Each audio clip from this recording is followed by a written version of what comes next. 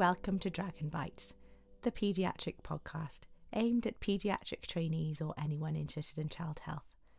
I'm Stacey Harris, one of the co-founders of Dragon Bites and a paediatric trainee here in Wales. Apologies for my voice. I seem to have caught one of the respiratory viruses which comes as an occupational hazard. Or maybe it's just too much podcasting. This week we have another Reflections podcast, which has kindly been submitted by one of the trainees here in Wales. I'm so pleased to be able to share with you some more top tips, wisdom and experience on reflections from two colleagues which I feel privileged to have around me. I'll read the reflection in a rather husky voice and then hand over to Asim, the other co-founder of Dragon Bites, to discuss around the reflection with Yvette Cluter and Lizzie Nickerson.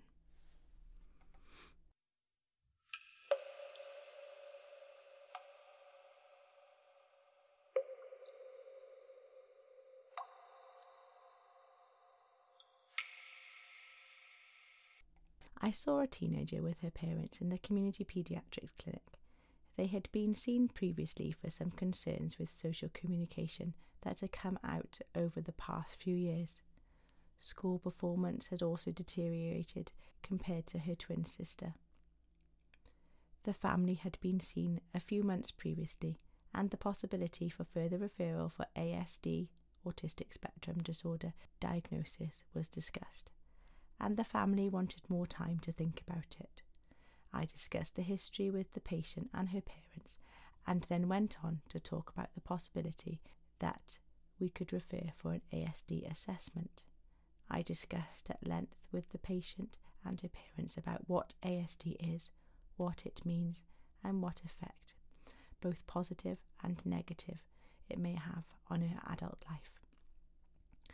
I also discussed that she may go for an assessment but then be deemed not to have ASD. I also discussed the fact that once the diagnostic label had been given, it could not be withdrawn if she no longer wished to have it. Describe the learning points from the case. I found this discussion very challenging, as it was mainly dealing with uncertainty. The young person was uncertain what ASD was and what positive and negative effects it would have on her. Her parents were worried that it may have a negative impact on her adolescent and adult life, but that it may open doors for further support for her. It was also challenging as the mother at one point asked me to tell her what they should do, and I couldn't give a very straight answer. I felt that as the patient was now 16, it was for her to choose whether she wanted to pursue this path. She was already planning to leave school, so additional support would be negligible for her upcoming exams. Following our consultation, the parents thanked me for my time and the advice I'd offered. I was a little surprised, as I did not feel that I had been very helpful, and I felt ill-equipped to guide them either towards or away from a referral for ASD assessment. How might you change your practice in the future? This case highlighted to me the importance of ensuring that the child or young person and their family are fully informed about any complex diagnostic process that may have both positive and negative impact on their life, and the psychological impact of being labelled with a condition. It made clear to me that there is often no rush towards these processes, and there is usually time for people to take a step back and really consider what they want to do before making a decision.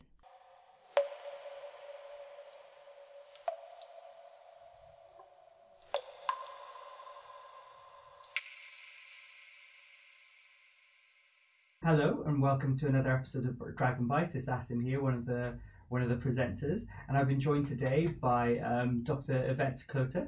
Hi, I'm Yvette. And she's one of the general paediatricians who works in Neville Hall Hospital. That's correct. And Dr. Lizzie Nickerson. Hi, I'm Lizzie. Hi. And you're one of our community paediatricians. Yeah. Right, lovely.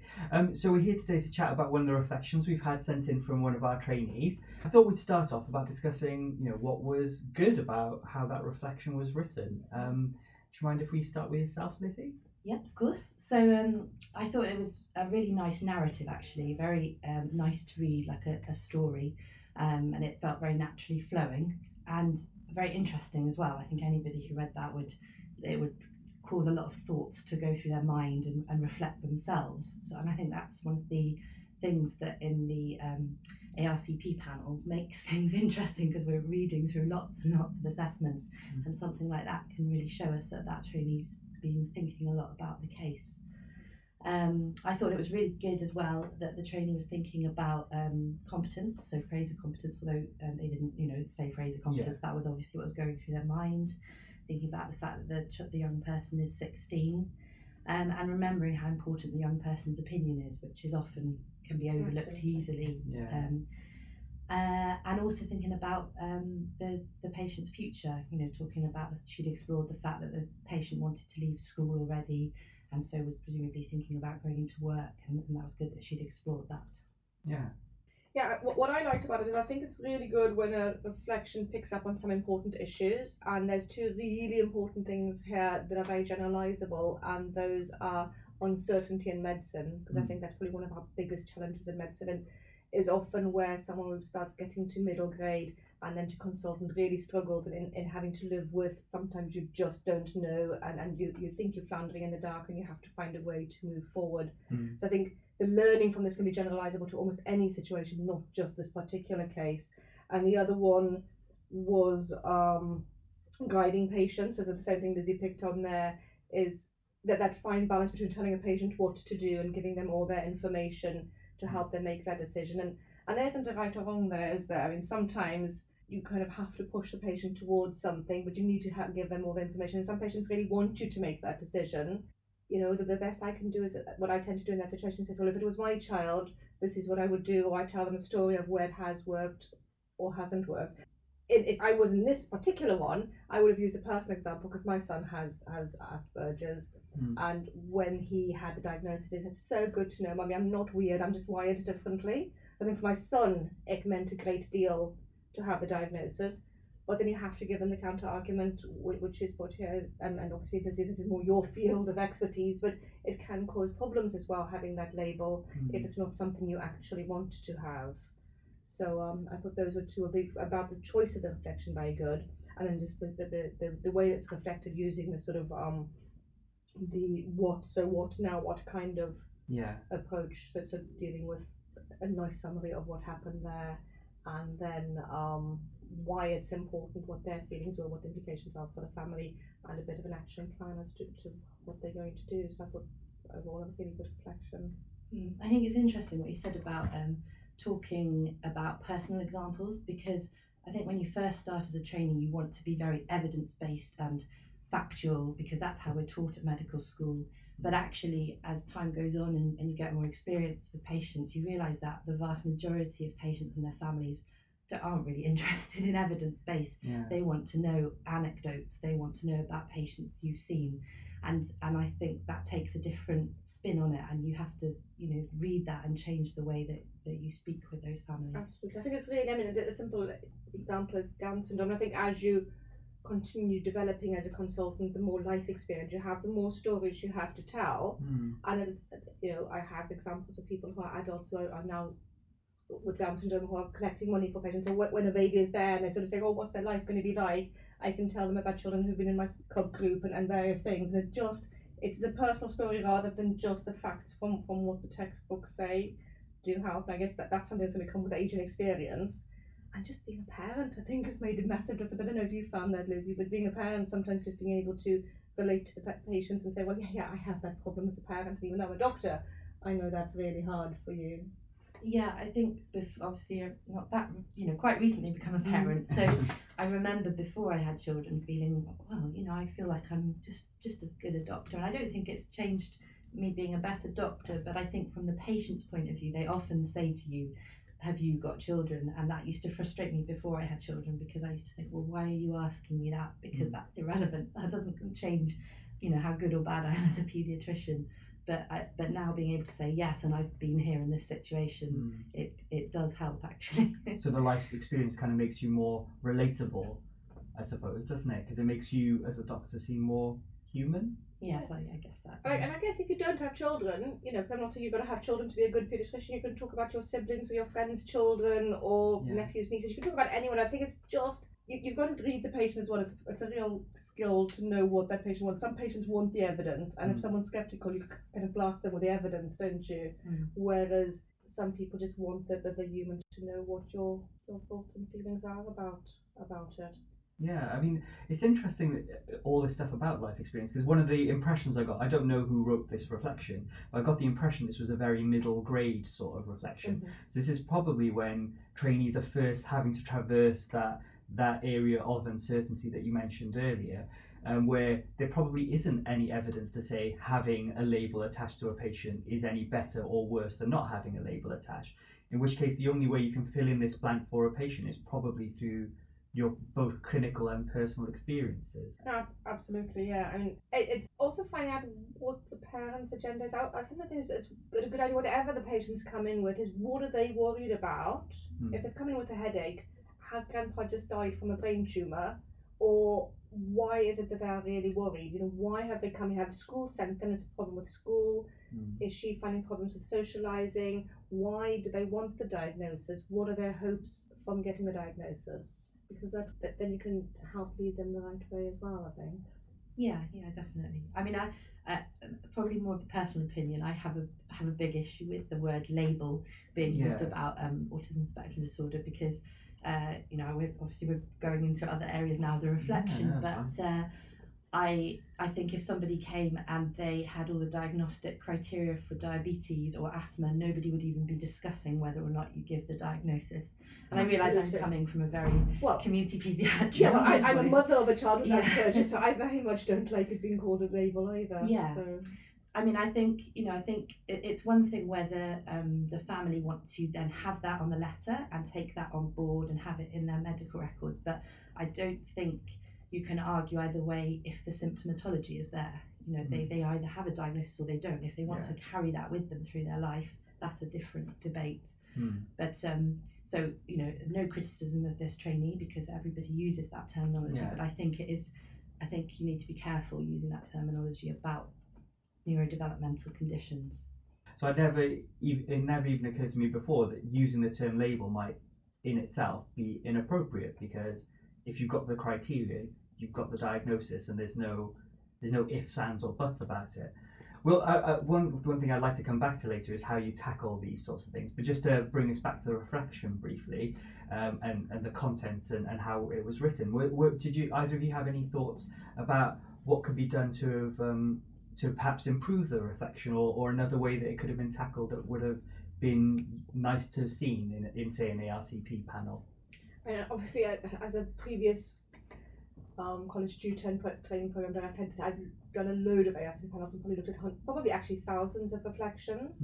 And something to make them stand out is usually quite a good thing, but I really think it's important for people's reflections to grow as they become more senior.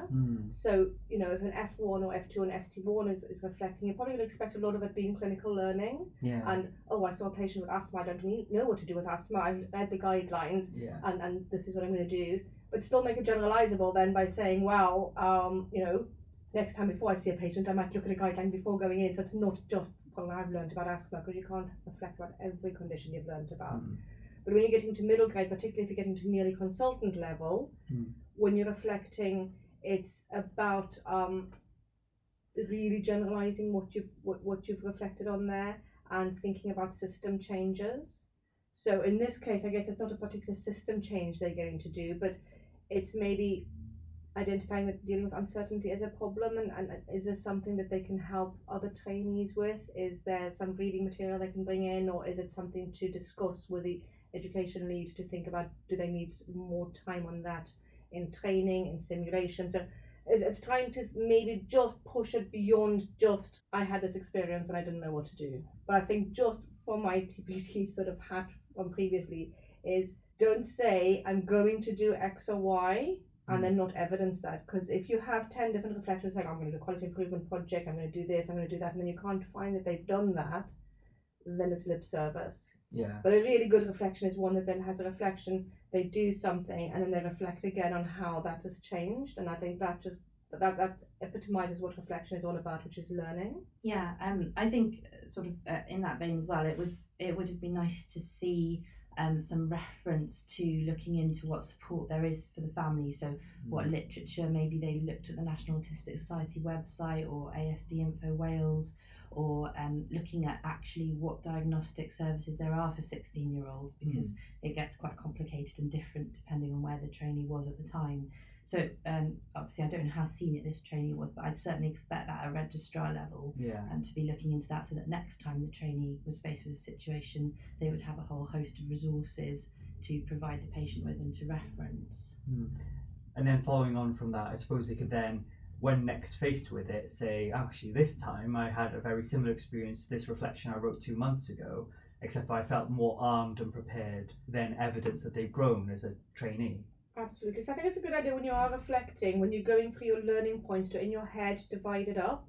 So case specific. So I've gone through the asthma guideline, or I've looked up how to do what to do about diagnosing autism and what support there is. So that's very much clinical learning about that case. And then generalizable learning, dealing with uncertainty or guiding parents and what guidelines there might be, what you've looked about that. That's not specific to this case, but specific to the issues that were brought up here. And then particularly more senior system learning, changing and stopping this happening again for someone else or for yourself. So I think thinking was in those 3 ways with every reflection you do, because there's usually something in each of those, even if it's just, well, actually I'm probably too junior to change anything here, but maybe I'll speak to my consultant. And actually, having said that, so I'm sort of, but having said that about speaking to your consultant, if you actually look through the GMC guidelines, it actually suggests that you're meant to discuss the cases you're going to reflect with your educational supervisor to really show learning. So that's not always going to work with the dynamic you have with your supervisor, but it's just a reminder for trainees that the supervisor is meant to be there. It's part of their job to lead you to improve your reflection. So if you're someone that doesn't naturally reflect and struggles with it, it's a fair expectation of your educational supervisor to spend time with you to go through your reflections and advise on how to improve them. I suppose that's taking reflection to the next level, isn't it? So a lot of people find it fairly easy to sit down and essentially have a chat about something that's happened, but on paper. But the difficult thing is then making that constructive, and what are you going to do about improving your practice from that.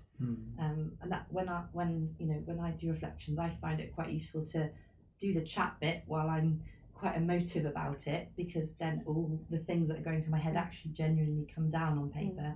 And then when I've sort of been away from the situation for a couple of days, then come to it quite constructively with what am I going to do about it. Because I think it can be hard, especially if you're reflecting on an emotive situation, like a resuscitation, to then think constructively at that time when you're feeling quite emotive. Oh, absolutely. And that's actually one of the points I wrote down in this. I'm so glad you've mentioned it as well, because I think it's so important. And I've seen both extremes quite often, where people are way too emotive when they're writing their reflection, because clearly they've come home from a really bad day, whether that was a resource or a fight with a colleague or whatever, and the emotion really comes out way too clearly in the reflection, and you sometimes say things you probably shouldn't say.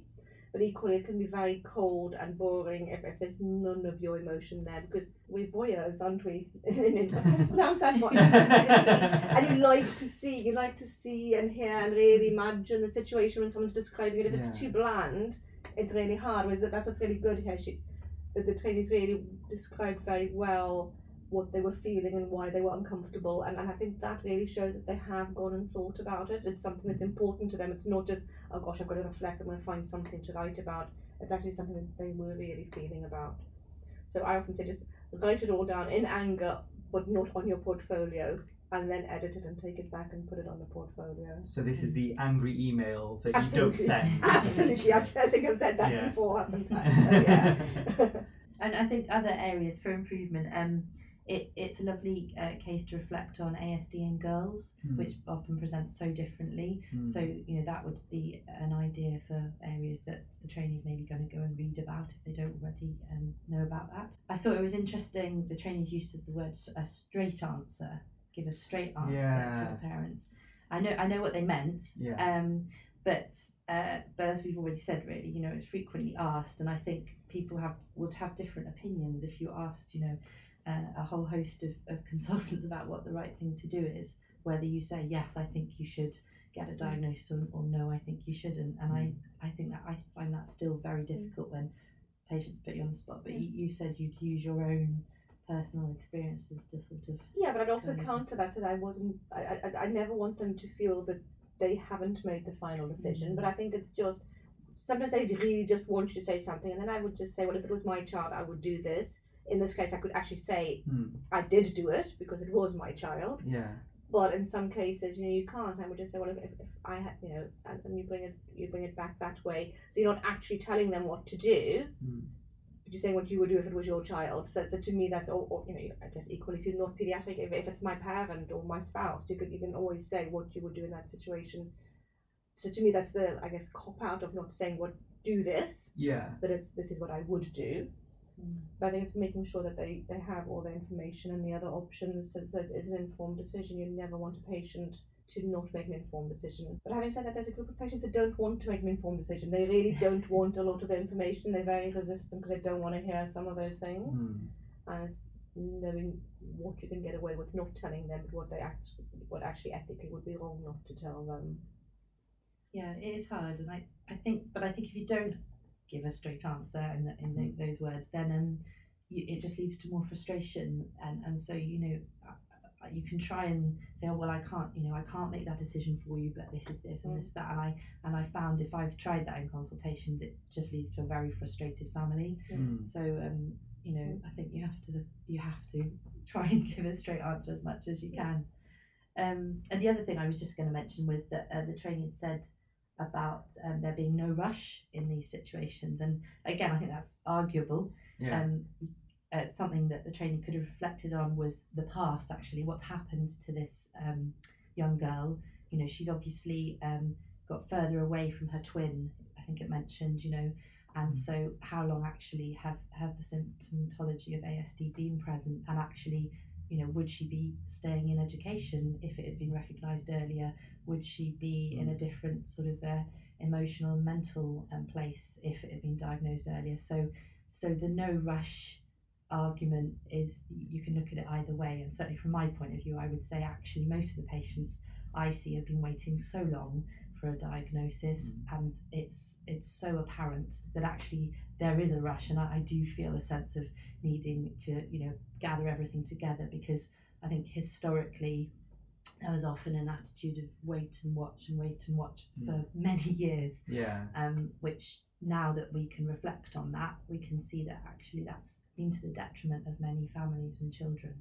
That's really interesting, because I got the impression this family's been sort of struggling with this decision from a while. From your experiences, how would you try and get them to come to a decision a bit sooner rather than later? Well, I think as we've already said, the family do put a lot of weight on the way you present things, and we are almost like a journalist, really, putting spin on things, and we can, whether we like it or not, we can definitely persuade patients one way or another, and we will do that whether we realise or not by our past experiences. So I know that I will be singing the praises, really, of having a diagnosis of ASD, because of so many cases that I've seen where I've seen the benefits, and so that I know that my way of speaking with a patient will probably be very different to somebody who maybe hasn't seen that many ASDs, because they might have a very different opinion of the diagnosis. To me, I guess the only negative there potentially is in having the diagnosis is when people put everything down to that diagnosis in future then, and don't think that there's just natural personality traits or other reasons why someone's doing something. And so but that's about the support you have afterwards. You're not getting up late in the morning isn't because you have autism, it's because you're a teenager or whatever else there might be. So that's getting, I know, once again, into personal experience with my son, as we have these conversations about, he'll say, oh, it's because I've got autism. I say, well, actually, no, that isn't autism, that's just you. I think sometimes people might not push themselves as far, do as much, because they use autism as a reason why they can't. But actually, I've never known anyone be upset. They're upset at the time of the diagnosis, but they never feel, I wish I hadn't been given the diagnosis. I've never met anyone, I don't know if you've had patients, you've had a lot more experience than me with autism. I've never come across a patient who says, I wish we weren't given the diagnosis.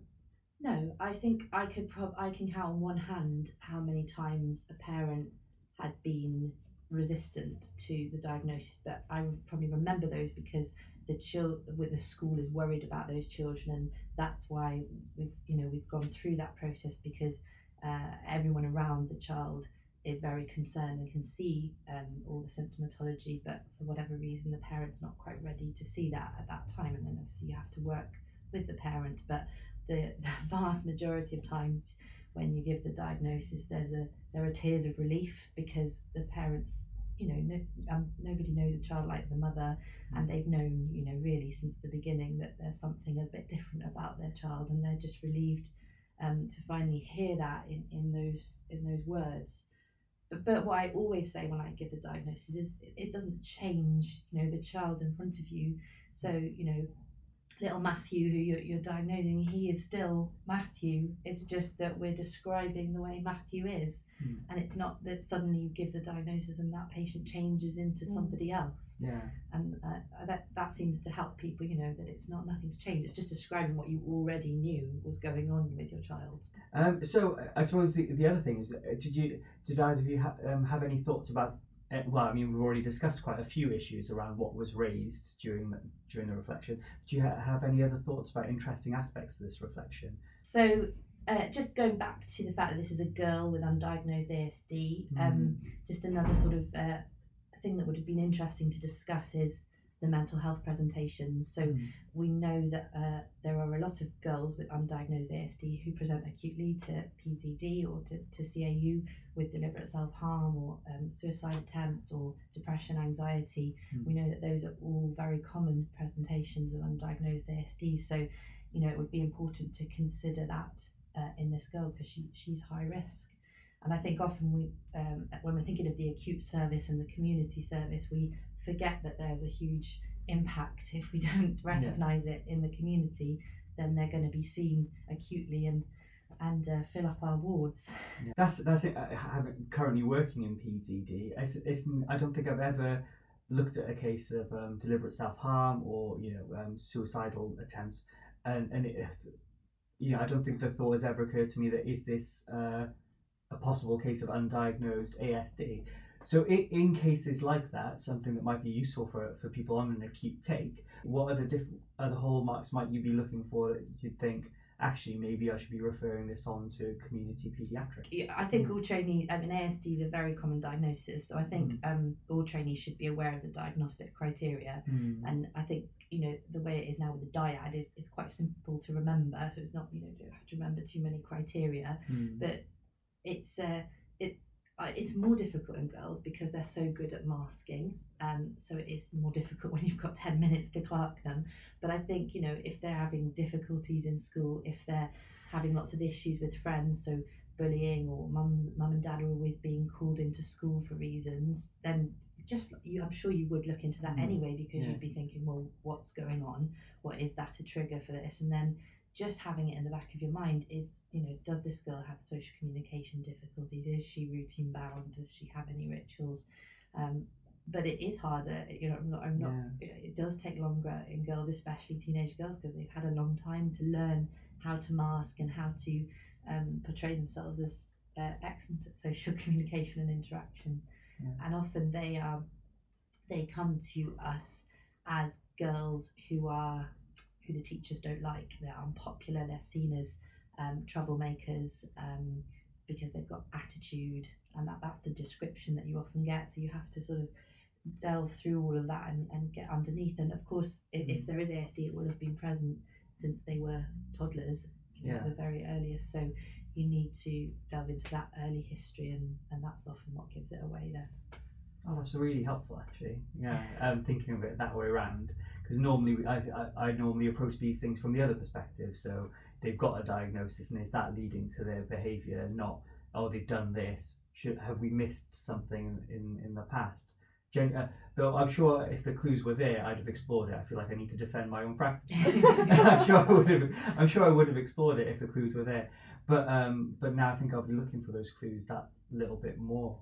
Yeah, I mean, it's incredibly difficult in ED with all the pressures, but certainly when I did 6 months of CAMS, I was astonished by, I would say, 90% of the new patients that we saw for query depression, query anxiety, walked in the room, and it was clearly apparent that they had undiagnosed ASD, and then they would get referred to the neurodevelopmental service. Wow. And speaking to the consultants I worked with at the time, they said absolutely, it's very, very common. I think that would actually be a really good teaching topic, I think. Yeah, I agree. Yeah, even for consultants and registrars. Yeah. I mean, I think it would be really interesting to actually have a Mm. session on something like that. Because I even, I must say, it's not something that I've really thought of even that often on the ward rounds just to explore. Yeah. You sort of. I've taught myself into Yeah, you certainly I think you might have have. talked yourself into another podcast if I had anything to. But that's really helpful. Thank you. Do either of you have any top tips for trainees who are reflecting? I think it's thinking about, the very obvious things is things changed a lot recently after the court case and that with a Yeah. trainee, and it's being aware that that shouldn't stop you reflecting. You just need to maybe be a bit more sensible about how you reflect.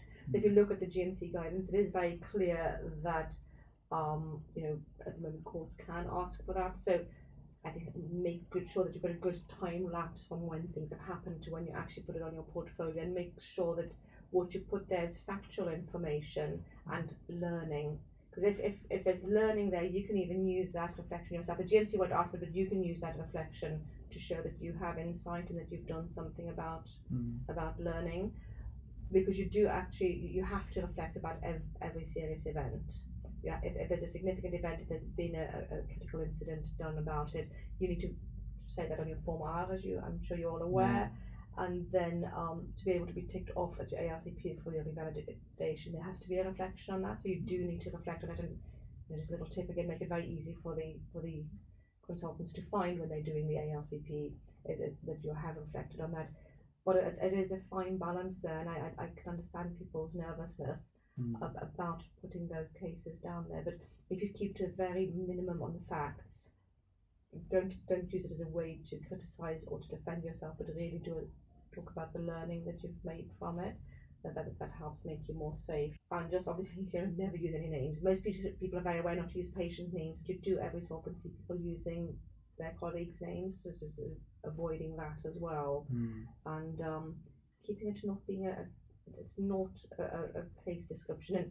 And I find myself something reading through the whole thing, because you just get pulled into it. As a doctor, we love to hear about patients. That's why we're doctors. We love hearing the whole detail. But that's not what reflection is about. The reflection is about the learning. So the summary needs to be just enough for everyone to know where we're at and where the learning is going to come from. But really, the emphasis needs to be on what you've learned, how you're going to change your practice from there. I used to find it quite useful to just literally on my phone notes, if I'd been involved in an interesting case or a discussion with a colleague, literally just write a note down on my phone there and then, because I knew realistically, with shifts and everything, it probably wouldn't be for a couple of weeks before I could actually sit down and write that up. So, and then when I did finally get time to write on my portfolio, I couldn't remember any of the interesting things that had happened. So, just jotting it down there and then, so you've got a list of reflections. I used to find that useful. That is really good, yeah. Because often you forget by the time you actually get to a computer and have half a day where you can sit down and start updating your portfolio, you've forgotten the half dozen things you've had over the last week or so that you could have reflected about. Yeah. Absolutely. Absolutely. I mean, the reflection doesn't go away. Yeah. When you're a consultant, you still have to do it as part of our Mars validation. You need to reflect, so that the earlier you learn how to reflect well, the better it is for you in the long term. Yeah. I think one thing that was demonstrated really well here was that there was a sort of singular narrative that they'd picked for this reflection. Because every time you have an incident or a meeting with a patient, you've probably got dozens of different tributaries and ideas about things you could be talking about. And I've read reflections previously where they kind of talked about a dozen different things, but very superficially. Whereas this one's gone, no, I want to discuss very specifically the uncertainty about whether someone should or should not make a decision and how much I should contribute towards that. That was a very straight channel through every aspect. And I think that's really good. That'd be a really good thing for trainees to work on if they haven't done previously. I think that is really good. And just if you have looked things up after it, put that link there, show that you actually have gone and done some reading. It just helps show that you're not just thinking about it, but you're actually trying to base it on evidence as well. So I think putting the evidence down there. So I've looked at the help there is for autism, or I've looked on the guidance on uncertainty, but just put down anything you have looked at, just to and it's useful for you as well when you go back and look at your reflections. I talk to people about consultant interviews, and one of the things that's very useful there is actually have reflections available to yourself to read through before your interview, so that you can use those examples as the inevitable something interview to start question. something to start off with, something that went well or didn't go well, or something you're proud of, something you're upset about. So that if you have those reflections, you have a really good baseline to go on forward with. So but having the evidence there just helps you be able to check that as well again if you want to before you bring that up as an example. That's another great tip. I've never thought of using my reflections as a sort of database for future discussions. I just put them on there as like, oh, this is something that in some way changed the way I do things. But actually as a sort of database of, I'll come back to this might be useful for me to think about later on. Oh, it really will. It really, really is, because you need to have a whole cluster of things that you can use. Because when I watch people interview, you sort of see them clutch at a story, start a story, and then you can see them go, oh God, why have I chosen this story? It actually doesn't show me in the best light, or I'm not really sure how I'm going to go with this to prove that. Whereas if you've read through 20 or 30 or 40 of your reflections in the hour or two before your interview, all those stories are fresh in your mind, and you can really bring them out in so many different ways. Because someone's good at interview, every single question they'll bring something from their personal practice to show, and just having that there is really useful. Wow, excellent. Fantastic. Good tip. Yeah. I wish you told me that before I had a question about child protection, obviously, and I mean there were so many questions. I couldn't believe how enormous the panel was, but I just froze on that question, because even though I've seen thousands of child protection cases, I couldn't think of a really good one that gave that example. And if I'd read through my reflections, it would have been there. But I still got the job. Well, excellent. I'd be very pleased to have you. The only other thing I just wanted to pick up, because the trainee had said that you can't withdraw a diagnosis once it's given, and I just thought it's worth just reflecting on that, because it can be withdrawn. It isn't that that's it forever, but it is a difficult process to go through. But I don't think that should be a reason that people are then hesitant to go through the diagnostic process, for fear of not being able to withdraw a diagnosis. As we said at the beginning, if the diagnostic criteria are there, then they're there. That's another really interesting point. I hadn't, now it seems so obvious now that you've said it, but that's really true, isn't it? You wouldn't think that way with any other diagnosis. If you initially thought diagnosed someone as having perhaps a form of epilepsy, and then later on it turned out that it wasn't epilepsy but perhaps a metabolic condition, that wouldn't stop you then withdrawing. So there's withdrawing the diagnosis of epilepsy. So similarly here, if evidence changes in the future. And I think now our diagnostic process is much more rigorous, and we're much more aware of the overlap with attachment difficulties and early developmental trauma. So hopefully through that diagnostic process, those things would be picked out anyway. But certainly I have been involved in cases where the diagnosis has been changed or withdrawn, and while it's not just a visit to the clinic, it is possible to do. So I don't think it should be a fear factor in the process. Another really good learning point for us all, well, for me anyway. And any other thoughts? I think the one thing I really liked was a little sentence was about saying, following our consultation, the parents thanked me for my time and the advice I'd offered. I was a little surprised that I did not feel I'd been very helpful. And I think we find that so often. In the cases where you've broken your back and done so much, patients kind of will complain. And then in cases where you can hardly remember it, you get this lovely compliment or this lovely thank you. And it's just because you were a human for them, you were a person, you listened. In my clinic the other day, there was a couple of patients. I thought, well, actually I've not really done anything. My mum wasn't a doctor, my mum could probably just have sat here and had a nice little chat with you. And that's what I offered, and that's what they needed at that point. They didn't need me to wave a magic medical wand. They needed someone to listen to their problems and give them some sound advice. And it's often the patients that you do very little for, in your opinion, that actually, from the patient's perspective, you've done a lot and you've really helped them. And so we mustn't underestimate how just being human can really help help our patients. And listening to their agenda, isn't it? You know, it might not have been on our agenda that we've done things, but actually we've completely ticked off all the things on the patient's agenda. It goes right back to what you're taught in medical school, isn't it? Absolutely. About the 2 agendas. Yeah. What's the ideas, Concerns, and expectations. expectations. Yeah. If you find that out from the patient, you really are going to give them a good consult whether or not you feel that you've done the right things. Yeah, it's also a really nice sentence to let the assessors know that this patient's getting nice feedback. Absolutely. Because often it's quite hard to put that into your portfolio, isn't it? Because it is just a phone call to say thanks, and you feel a bit arrogant putting down in your portfolio, I got a phone call today to say thank you. You know, it's rare actually that patients write a letter that you can scan in. Yeah. But I think it's really important to put that sentence in. And they've done it in a very humble way, which is very sweet. But it tells a lot about that training. Yeah, absolutely. And I agree. I think we've all been in that situation where we've been pleasantly surprised that someone's taken away more from a consultation than we'd expected them to.